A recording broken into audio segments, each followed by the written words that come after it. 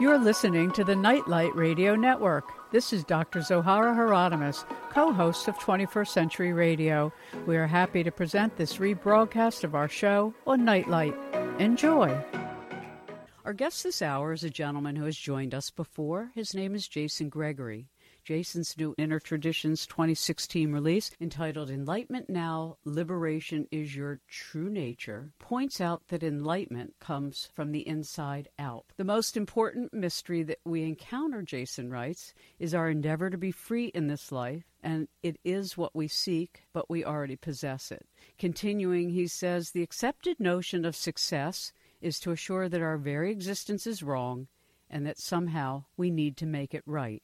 The idea, he will show us as he does the readers of his work, is that we already possess enlightenment. This is not generally accepted among most people or traditions. And so I ask, is it really that simple? Is it possible for each of us, all of us, to find peace within and there for each of us, all of us, to help manifest that peace in the world? Join us for a wonderful and compelling journey through the landscapes within us now. Thank you for rejoining us, Jason. Oh, it's great to be on, Zohara. Always a pleasure to speak to you. You know, of course, you upset many apple carts of spiritual disciplines in the world tradition with this book, which is one of the reasons I loved it. I'm going, oh, my God, this guy writes exactly what I think.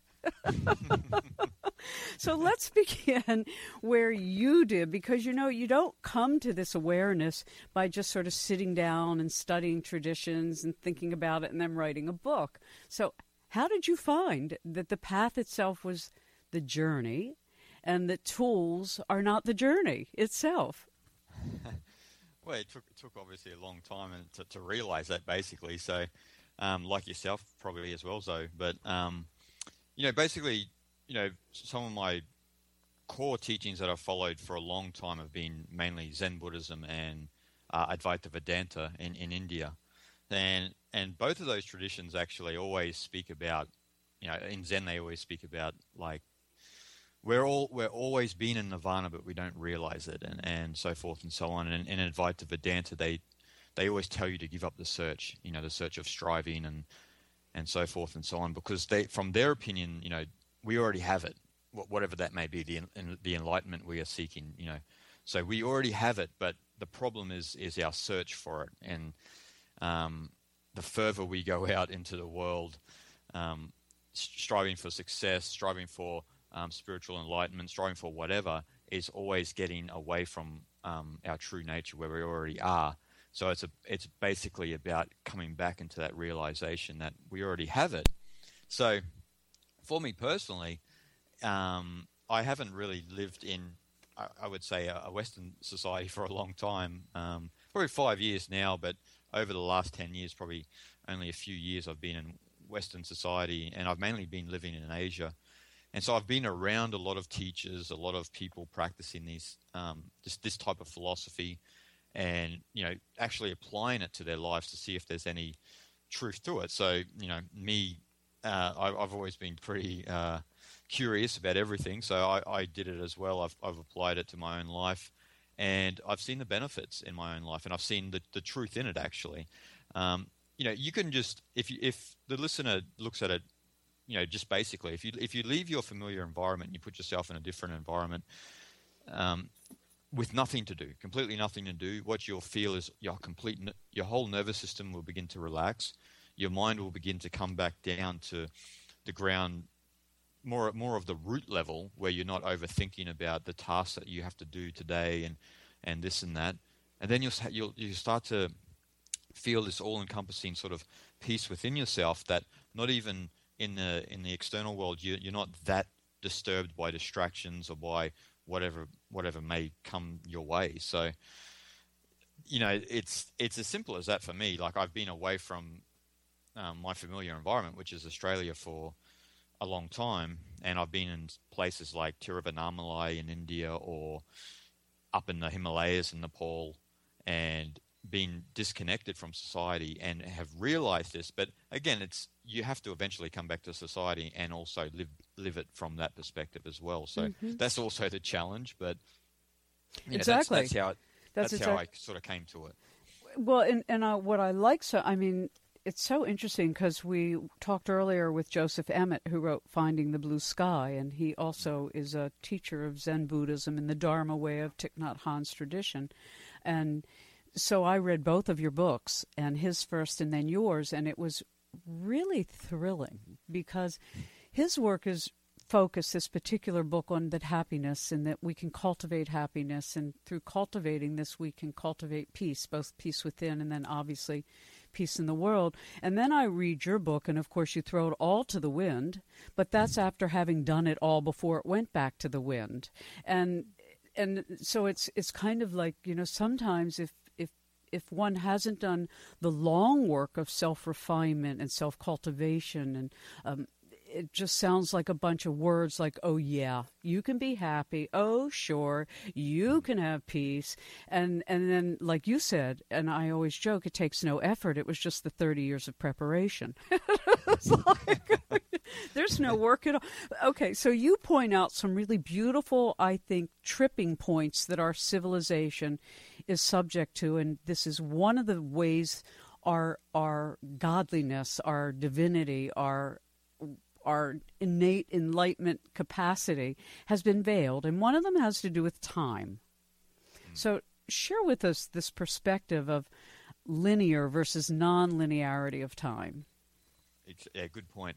Especially, it's a good point when you consider, Zoe, when you consider the differences of Western and Eastern thought in general. Like when we go back into history, when we see for example, the evolution of Greek civilization and Chinese civilization, there's a distinct focus on different focuses on, for the Greeks, for example, they'll focus on individuality, which was just a result of the environment, and with China it was a focus on collectivism, more of a holistic view, because the environment dictated those terms towards them. They were in the Yellow River Valley area of China, and you needed large populations of people to cultivate rice and so forth and so on.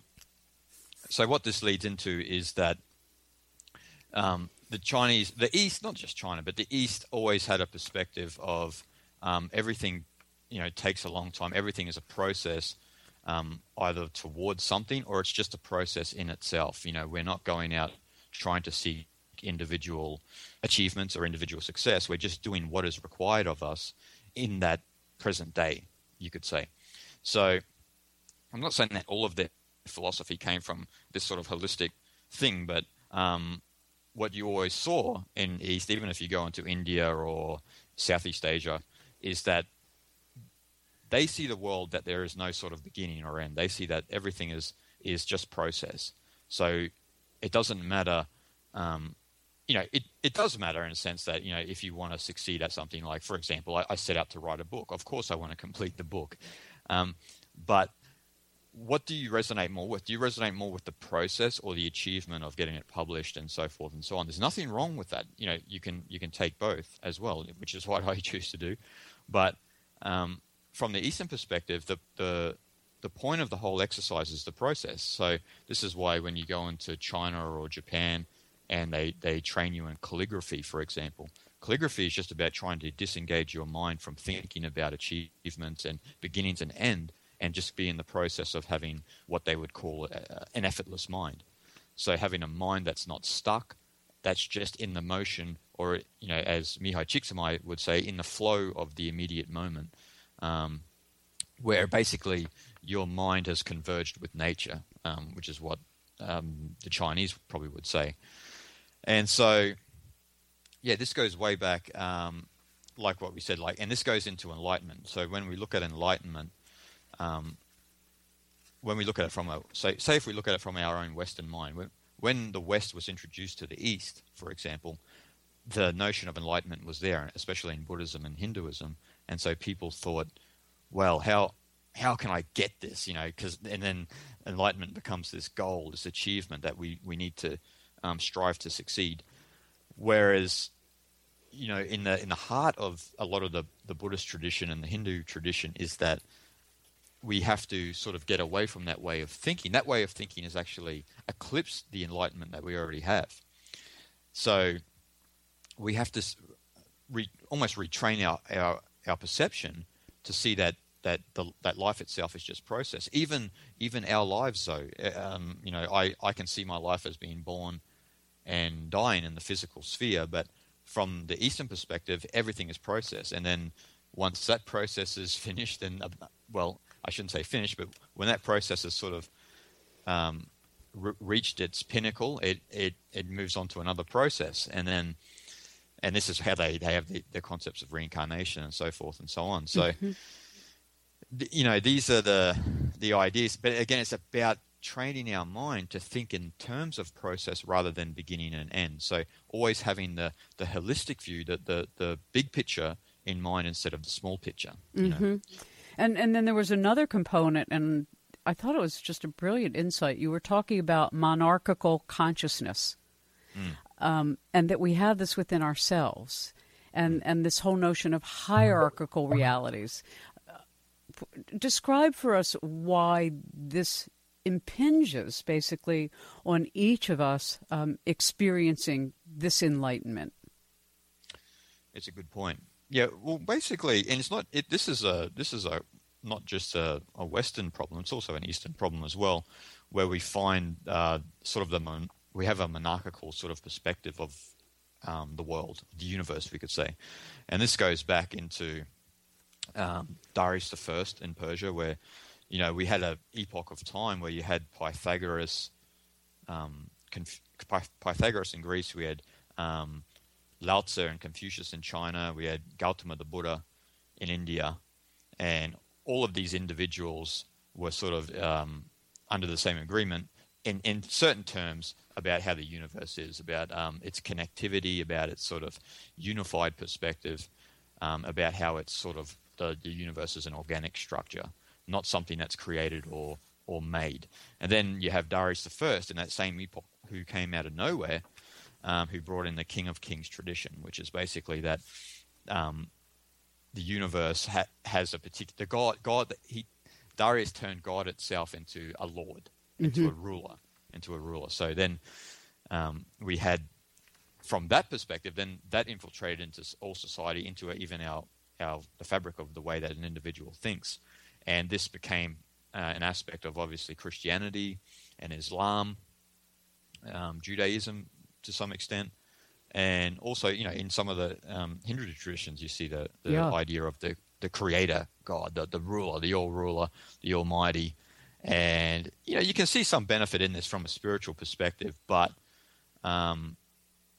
what happens then is that you take our naturalness away from us, and you build sort of a monarchical structure. In the Tao Te Ching, they say the Tao does not lord it over anything, but it loves and nourishes all. So its nature itself is organic, and we are a part of it. We're not separate from it. So what happens when we have a monarchical view? We are then subject to a king. So this is a problem. When we're subject to a king, then our whole thought structure, it goes away from the way nature actually is, basically away from how our mind actually functions. And we start to think then in terms of levels and layers, and how we need to reach certain things in life based on this monarchical view. So then that is obviously superimposed over into enlightenment. So then we start to think enlightenment is something in levels and layers that we need to reach to succeed this certain goal. And this comes, I think, from the deeply entrenched hypnosis of the monarchical view, because before Darius I, even in a lot of the traditions back then, there was not the idea that God was an almighty ruler. Though, to be sure, there is some research that says that Sigmund Freud, he suggests that Akhenaten actually brought in the idea of the ruler god. So basically, he thinks that Akhenaten was the first to turn the universe into what you could basically say is a political analogy. So, one of the things I find, so we have to take a break, and we'll come back and talk about this more thoroughly, because there aren't many people thinking about enlightenment in this way. I mean, your book is just splendid. Enlightenment Now, Liberation is Your True Nature by Jason Gregory, a 2016 Inner Traditions Bear and Company releases. And we'll come back and talk about this, is that our submission to rule, you comment, annihilates the freedom that is innately ours. And you just speak to my heart. It's like, oh my God, somebody else gets it. And then when I found out, I've been writing about the white spirit animals, and I've never been like a real student of Buddhism. I've always been an appreciator of Buddhism. And I was reading, because of my writing on the elephants, about Buddha. And in the Lotus Sutra, I didn't realize that the Buddha's last teaching in his life was telling people, not to follow a teacher. And bless him, and that's not to say one doesn't have teachers, but following a teacher and having a teacher are very different things. We'll be right back. Jason Gregory is our guest. Learn more at his website, www.jason, Jason Gregory, Gregory.org, and the book entitled Enlightenment Now, Liberation is Your True Nature. Hello, I am Amit Goswami, author of the Self-Aware Universe and How Quantum Activism Can Save Civilization. And we're listening to 21st Century Radio with Zohara Hieronimus. It's a wonderful show of the new paradigm that is going on right now. Our guest is Jason Gregory. His book is entitled Enlightenment Now, Liberation is Your True Nature, an Inner Traditions 2016 release. So you explained that religion, and I love this statement, religion treats enlightenment the way science treats matter. I mean, it's a really beautiful analogy. Rather than jumping to its conclusion, let's come back to this submission to rule. Because we have a very submissive society, even though people think they're radically free. And certainly there might be ways in which we exhibit some sense of freedom, but this notion that there's authority over us, and they tell us what to believe, and we're supposed to believe it even if we don't, and when children challenge it, they get punished, and if you challenge authority, you'll be punished in hell or afterlife or whatever it is. There's all these stumbling blocks of what I really think of as mind control. I don't know any other way to put it, because if you go to the school of self-experience and the school of self-proving, and the school of self-refinement, and the school of, self-observation, you find a whole other story. Yeah. And a totally different kind of life experience. Exactly. Well, so like anything to do with our liberation, on a spiritual level, like when we have, like what we were talking about before, when we have the monarchical view, we start to think about everything in the sense of we have to appease a ruler. We have to appease, and that goes down into education, where we have to appease our teacher, then our parents, and then onto our jobs, and so forth and so on.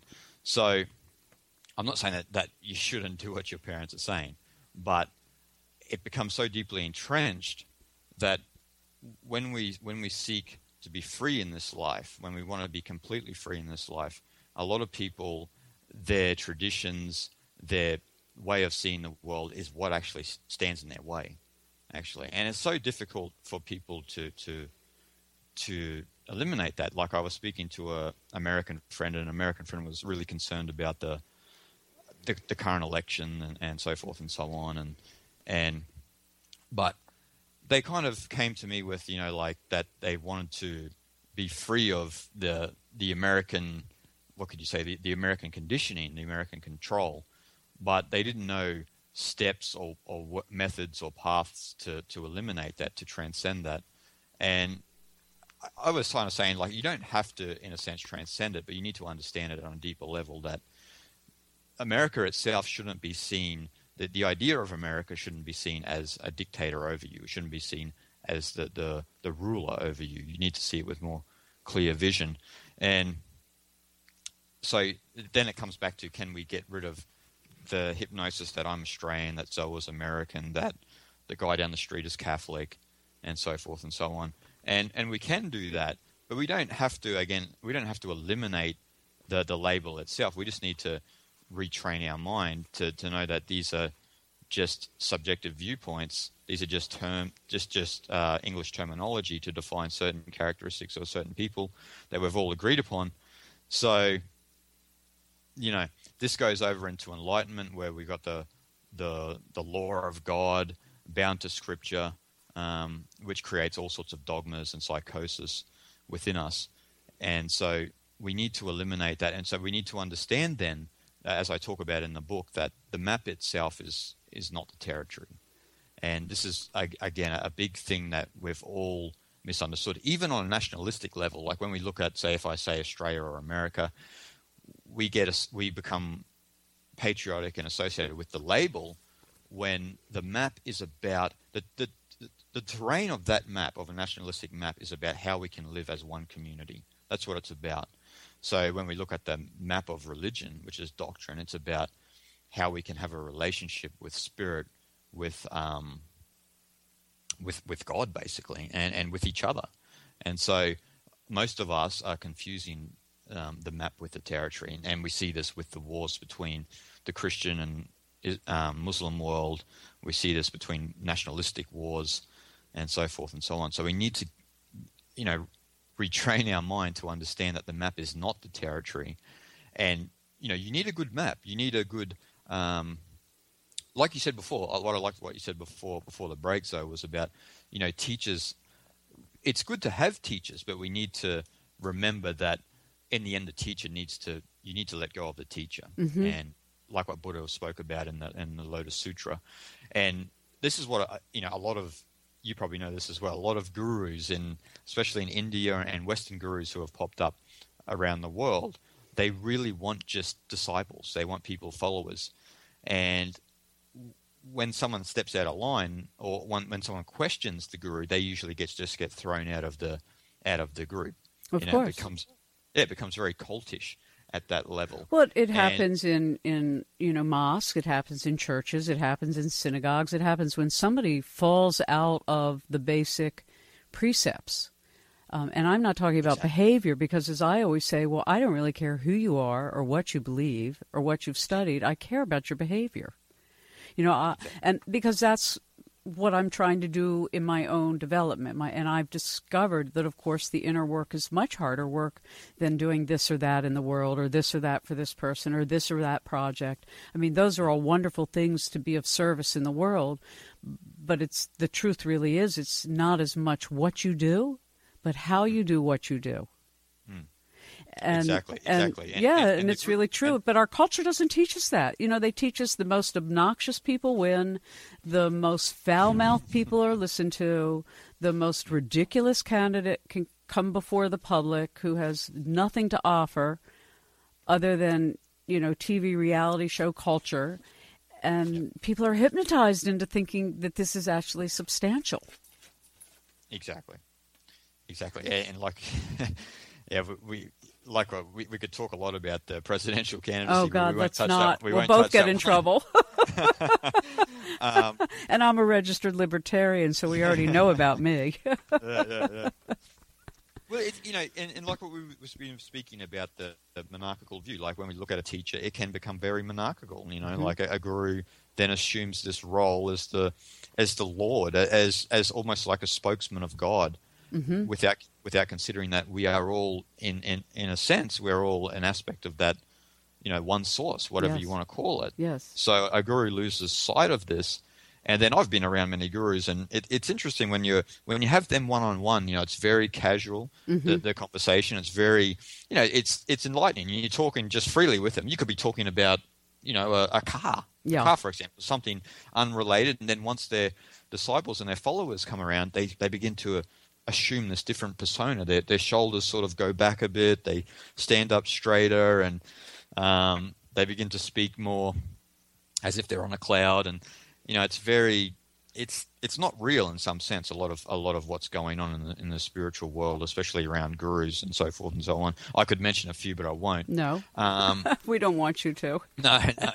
But the whole idea is that as Buddha states, is that the teaching is good. You can follow a teaching, for example, but how are you associating towards that teaching? Are you you throwing adulation towards the actual teacher, or are you following what the teaching is saying?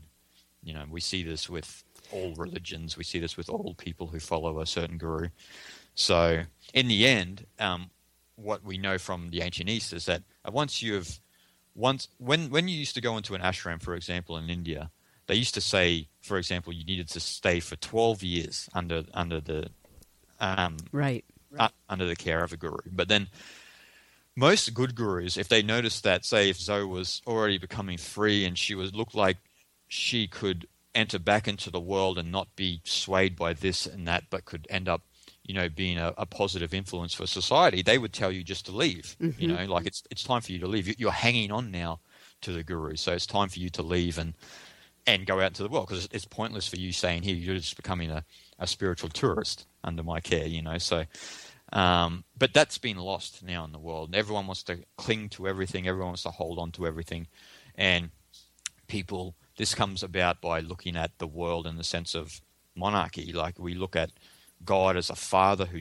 cares for us, who takes care of us, who's going to provide us with food or provide us with a positive experience. Or punish us, rain down on us with fire and brimstone. Yeah, exactly. So coming back, though, to this innate enlightenment that we already have, and that the pursuit of it gets in the way of actually experiencing it, because we're chasing it like something outside ourselves that's so ahead in time. So we get stuck in this notion that it's somewhere ahead, that it's in the future, and if it's not tomorrow, maybe it's in the afterlife, when in fact that's the work of being human and incarnating, is to really come into self. At least it's my perspective and my life experience that the ultimate charge, other than being of service while you're here, is self-mastery. And I don't mean this through, doing horrible things to yourself, rather than expecting of yourself proper conduct, kindness and generosity and forgiveness and hope and faith. And that doesn't mean that you don't have anger and use it appropriately, like, the boundary of a river to keep the water from flooding. But I generally find that so many teachings are about it being somewhere else, that you get by doing something else for someone else who will tell you what to do. Yeah, well, that's like, what I speak about in the book, and why the title is called Enlightenment now is, it's all in the present. So, for example, if we're looking in the future for something for enlightenment, for example, which is usually based on our past experiences, the way we look into the future.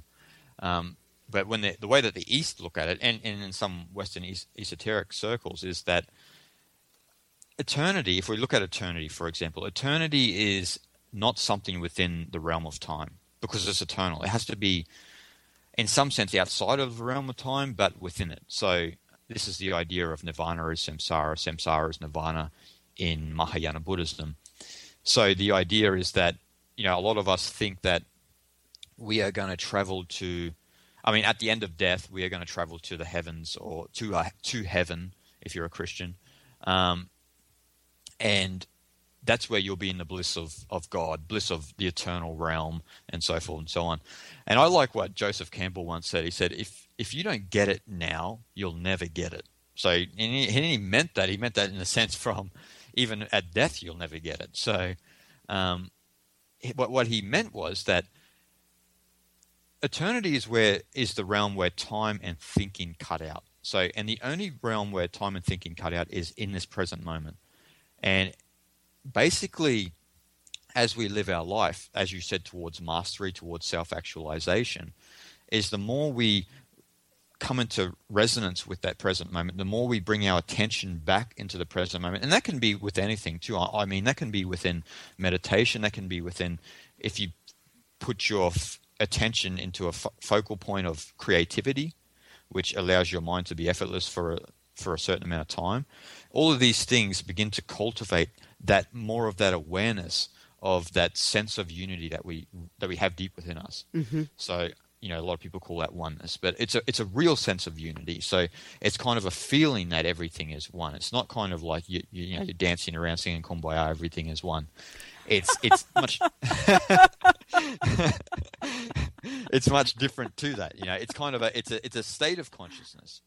And by the way, I used to love singing that song, Kumbaya, my lord, Kumbaya. I think everybody did once upon a time, though.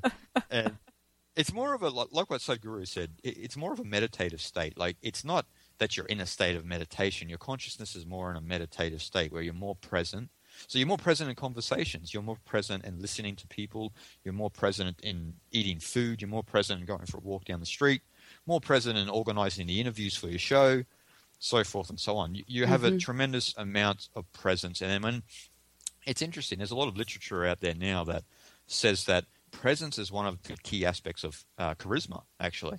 So when you look at charismatic people have a tremendous ability to be very present with everybody, with most people. A lot of people. Go ahead. I was going to say, a lot of people are put off by it because usually people are in normal conversations where everyone's waiting for their next turn to speak. So, and when someone's sitting there, when their eyes are very glued at you and they're very present, it can be very intimidating for a lot of people. But it really comes down to attention, and that's why it's such a beautiful thing to watch Buddhism, whether it's Mahayana Buddhism or any other kind, come into complete alignment with, historically, with the very present understanding of the science of consciousness and light, and that this notion of attention is not just like, yeah, guys, you got to pay attention if you want to get anywhere. It's really the key. And intention. So we have these two very basic words that are often passed by as just being descriptive of something that we do occasionally. Oh, yeah, I paid attention to what my husband said. Oh, yeah, I intend to go shopping tomorrow. Versus appreciating that those are really the keys to this sense of peace and being present. Because I like the way the physicists I've interviewed over the years have talked about it when they speak to when we pay attention, we allow what universe is present to pop out at us. And if our intention is to find the answer to a challenge, whether it's internal or external, personal or global, local or national, then we pay attention to what happens in our life. And I'll just give a really short example of driving on the highway and seeing a woman whose car is getting a flat tire, and I'm with this other driver, and we're both commenting, oh my God, she's gonna have a flat. We have to get her attention and tell her, which we tried to do, and she wasn't really pay attention. And then we comment, well, when you're going to get a flat, you definitely know it, right? And we both going, yeah. And then all of a sudden I'm in this car and a light comes on, and we look up real fast what it is, and I said, oh my God, it's a low tire pressure. So we immediately got off the highway, and as soon as we got off, we had a flat tire. So here we're talking about compassionately looking out for this other woman whose attention we couldn't get. And universe is saying, pay attention to your tire. So that's what I mean by attention and intention. And you point out that this monarchical point of view that we were talking about earlier is an internal experience as well. So our ego will govern the body and not listen to the body's needs. And that's we all know about personally. Exactly. And that's one of the big tricks. A lot of us, especially, become disassociated with the body because of that reason too. A lot of people don't, they don't look at their, like you said with the flat tire, people will not look at their health, and they might have something wrong with their health, for example, but the ego will, again, either, choose to ignore it or pretend it's something that's not worth, attention or care. And so we have this monarchical split within us as well. So we have a body that has a nervous system that has a natural expression coming through it from the universe, but we also have this ego that we all have, this persona system that we find in the prefrontal cortex of the brain, where we can discern between this and that, and we overly identify that with that, without letting a lot of things naturally come about into the world. So then we have a split in our mind between the ego and the body. And then it's like this little mini inner war. And it's almost as if, we could learn to respect the vessel that the soul is in, and that it's how we have these experiences, our culture, all of us, the world would be a lot better. We have to take a brief break. Our guest is Jason Gregory. His wonderful new book, Enlightenment Now, Liberation is Your True Nature, for all free seekers, no matter what discipline you come from or tradition you've been in. I think you'll find it extraordinarily liberating. Hi, this is Dr. Eric Pearl, author of The Reconnection, Heal Others, Heal Yourself, and founder of Reconnective Healing. You can learn more about us at www.thereconnection.com, and you are listening to 21st Century Radio with Dr. Zoe Hieronimus. So I love the fact in your book you talked about Kabbalion, which is one of my favorite books, Hermetic philosophy, because it really puts together the fundamentals of what I would say are shared by all traditions on planet Earth who understand that each of us is an element of the divine. And one of them you talk about is mentalism, another is the principle of correspondence, and the other the principle of vibration and the principle of rhythm. I mean, these are very fundamental realities that get often overlooked. Share with us why you've included these and why they're important. Exactly. Well, when you look at the Hermetic philosophy, it's, you could almost... It almost goes exactly the same as, like, if you look at Taoism. Like, Taoism, they don't use specific laws, but they think about it in similar way. So, and again, you need to think about these laws in a certain sense to build a framework of how the universe actually, conducts itself, and how you do as well. So, these are basic, especially when you're talking about enlightenment, because when you talk about enlightenment, I talk a lot about in the book about enlightened attunement. So what that means is attuning your consciousness to, I know I talk about levels and states and that in the book, but attuning your consciousness to a higher state. So that means, again, not allowing for example, not allowing your attention to be caught in too much detail, too much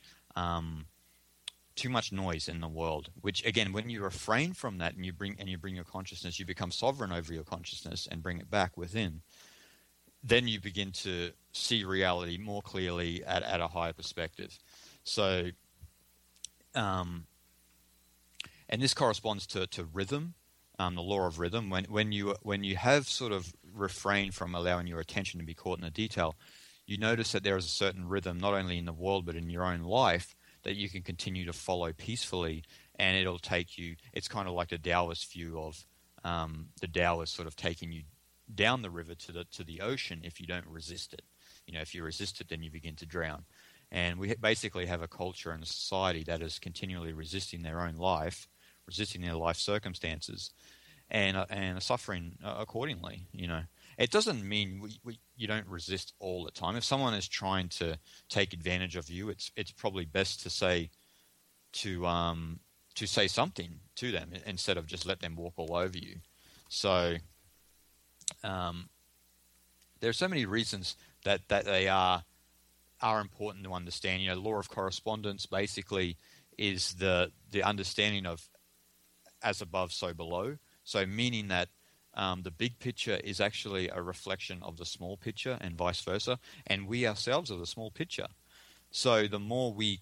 But the big picture is in us. The big picture is in us, exactly. Well said.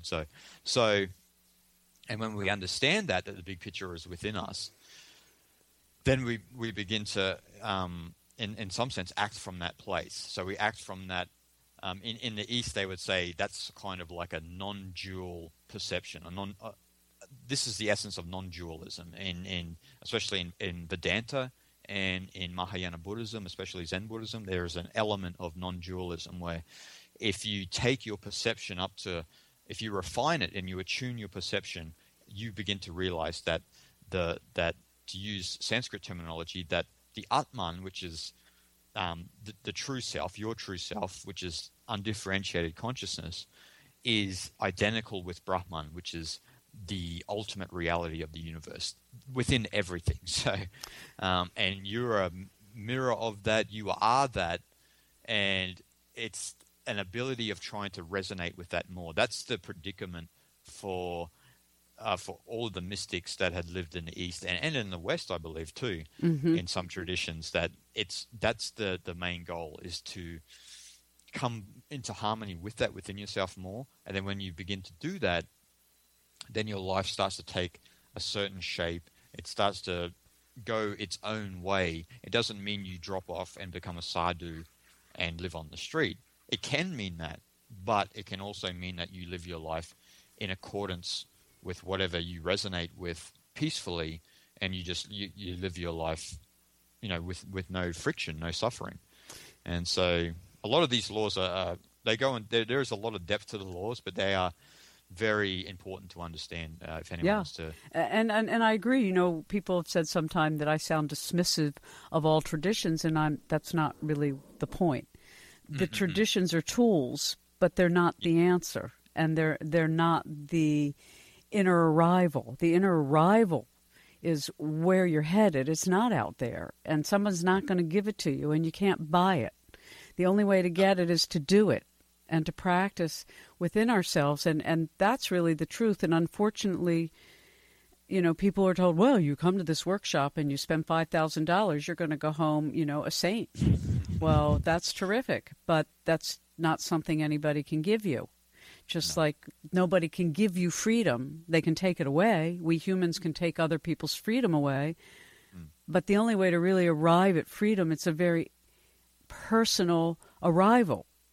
And I thought there was this really lovely thing you said, which is common also in the Hasidic tradition of Judaism, which I've been a student of for so long in my life, is this and that.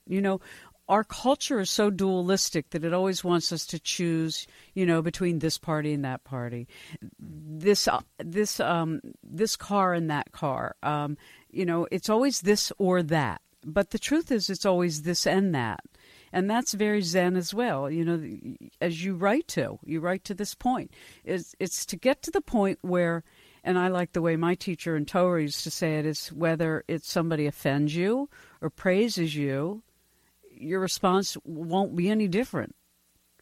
Whether you're meeting with a pauper or a king, it doesn't make any difference. And all of these things, when you hear them when you're younger, you go, that is just so much talk. It's just a bunch of words. But then when you actually start to live these things as you get older and you've gone through the misery of your own great effort, and then relax a bit around just looking at your behavior, that's at least my feeling and my experience, then you can embody these things, and then they're no longer just words, they're experiences. Share with us, though, your perception on this and that. I like how you brought that up. So and I like how you said, when you start to look at yourself, that's when you start to see these as living realities. A lot of us, especially like you said, when we were children, we discount it because it does seem like a lot of wordplay. But when you look at this and that, like, for example, a lot of, in the East, there's always the talk about the game of black and white. So the game of black and white is basically the game of this and that. So good and bad, right and wrong, white man, black man. How far do we want to go with this and that category? And the problem is as Zhuangzi points out, he points out in the text, with his name, Zhuangzi, is that reality itself is impartial, basically meaning that our opinions of this and that are based on our opinions, are based on our subjective viewpoint. So, and if it's based on our subjective viewpoint, then who's this and that is right or wrong? So is Zoe right or am I right? Or are we both wrong? And in the East, they always focus on that we should be trying to refine this and that aspect of ourselves.